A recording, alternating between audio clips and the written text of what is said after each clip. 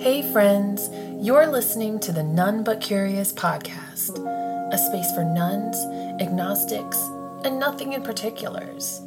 We are okay with not knowing, and we're inspired by each other, art, nature, and everyday moments. I'm really happy you're here. Let's go explore. If you're listening right now, you might know what you aren't, but you may be unsure of what you are. So you're likely a nun. N-O-N-E.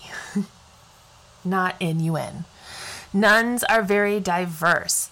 And in choosing our religion, the spiritual lives of America's nuns, Elizabeth Drescher shares labels claimed by hundreds of interviewees. Atheist is someone who does not believe in a supernatural transcendent being or force that governs the universe. A weak or soft agnostic is someone who has persistent doubts about the existence of a supernatural transcendent being or force, but who is not entirely closed to the idea and is interested in exploring the possibility.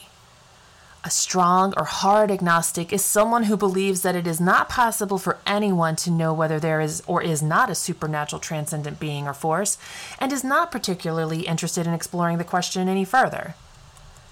A secular humanist is someone influenced, knowingly or not, by Enlightenment modes of humanist discourse that highlight the essential goodness of the human person and the application of human reason in the light of scientific knowledge as the root of human flourishing and mutual good in the world.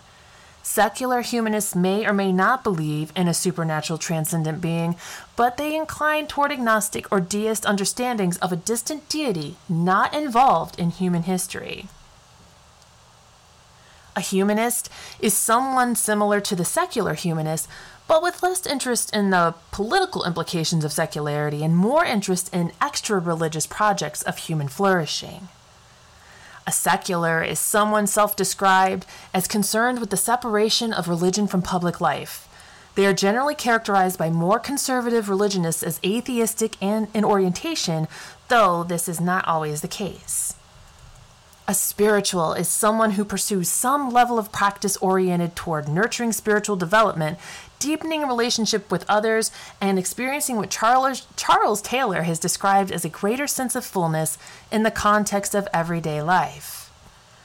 A spiritual but not religious person is someone who generally believes in some form of a supernatural transcendent being or force, and who is likely to take up various practices from traditional religions and metaphysical teachings.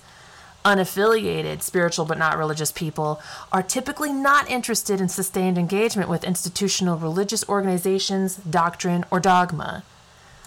A neo-pagan or Wiccan is someone who participates in any of a number of widely varied adaptations of ancient and postmodern traditions, generally those outside Christian and other Western religious traditions. They're typically polytheistic in belief with a strong influence from environmental and feminist ideologies. Neo-pagans of the Wiccan variety often see women and the earth as sources of enrichment, healing, and ethical practice, orienting spiritual practice around a mother goddess associated with the sacredness of the earth. A nothing in particular is someone who doesn't rule out the possibility of a supernatural transcendent being and may even engage in various spiritual practices, but who is weary of labels and narrow classifications of religious or spiritual identity. All of the above is someone who understands existential meaning-making as moving throughout life through different modes of spiritual, religious, or even non-religious self-understanding with associated differences in affiliation and unaffiliation, exploration of, and indifference to religion. A none or a none of the above is someone who answers none or none of the above when asked about religious preference, affiliation, or identity. Nuns may also claim other more nuanced spiritual self-descriptions outside survey context. I could not have given any better definitions.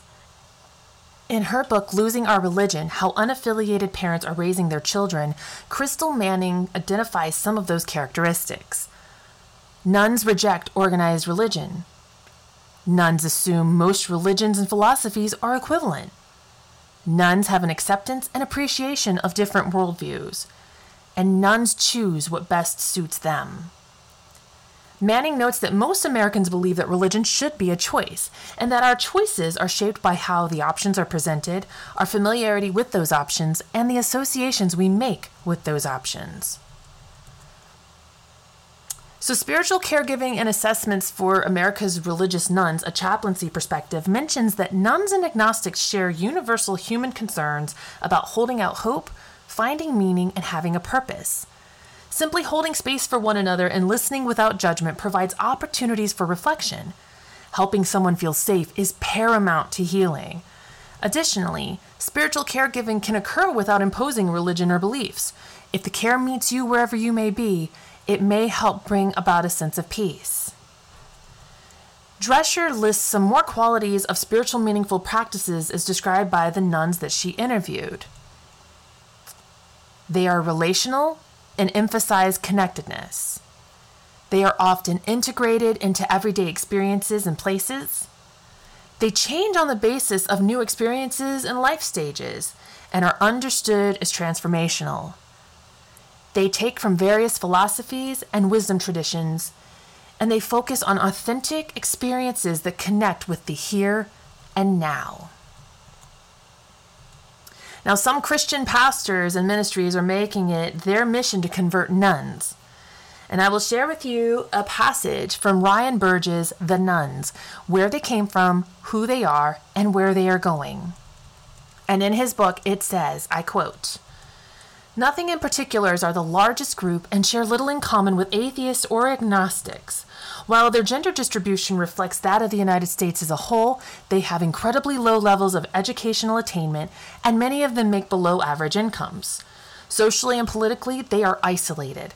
They don't attend rallies, they don't go to political meetings, and they are less likely to give blood. However, they are not as far from religion as atheists or agnostics. A minority of them attend church at least once a month, and just 4 in 10 say that religion is not at all important to them. About 1 in 6 of them becomes affiliated with the Christian tradition over a 4-year period. However, nothing in particulars represent the fastest growing religious group in the United States today. Their numbers have increased a full 5 percentage points in just the past decade. The group also seems by and large to be struggling in American society. Nearly 6 in 10 of them are making less than $50,000 per year. They seem isolated as well. These are the people who may be the most receptive to faith and the most likely to gain real social and economic benefits from being part of a religious community. If religious groups want to reverse the growth of the nuns, they should look no further than the nothing in particulars in their midst." Dr. Burge provides an amazing amount of data and visual graphs in his book, and I honestly learned a lot from him. However, what I just read to you frustrated me when I first read it, and here's why. He mentions that nothing in particulars have lower education levels and below average incomes. That means those people are likely working 2 jobs to make ends meet. Putting food on the table and being able to pay rent is far more of a priority than attending rallies or political meetings. Giving blood and volunteering are amazing things to do if you have the time. Time is a luxury. And I'm going to quote Burge again. "These are the people who may be the most receptive to faith and the most likely to gain real social and economic benefits from being part of a religious community." Being receptive to faith does not equate to being receptive to organized religion of any kind. And though there may be social benefits from being part of a religious community, I'm curious as to what the economic benefits are. Will being a member of a church increase their income? Is there a religious lottery I'm not aware of? Godly bingo on Thursday evenings? See you there. If someone needs help feeding their family, there are plenty of food pantries that will provide groceries without requiring somebody to be a member of their church.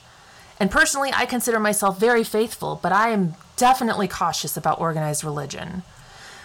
And what frustrates me the most is that he recommends reversing the growth of the nuns. Why does that even need to happen? This seems like a problem for church organizations, not communities as a whole. What communities need to thrive are people volunteering and taking care of one another, and taking care of those people who can't take care of themselves. I can love thy neighbor without agreeing with their politics or abiding by their religion. Meet people where they are.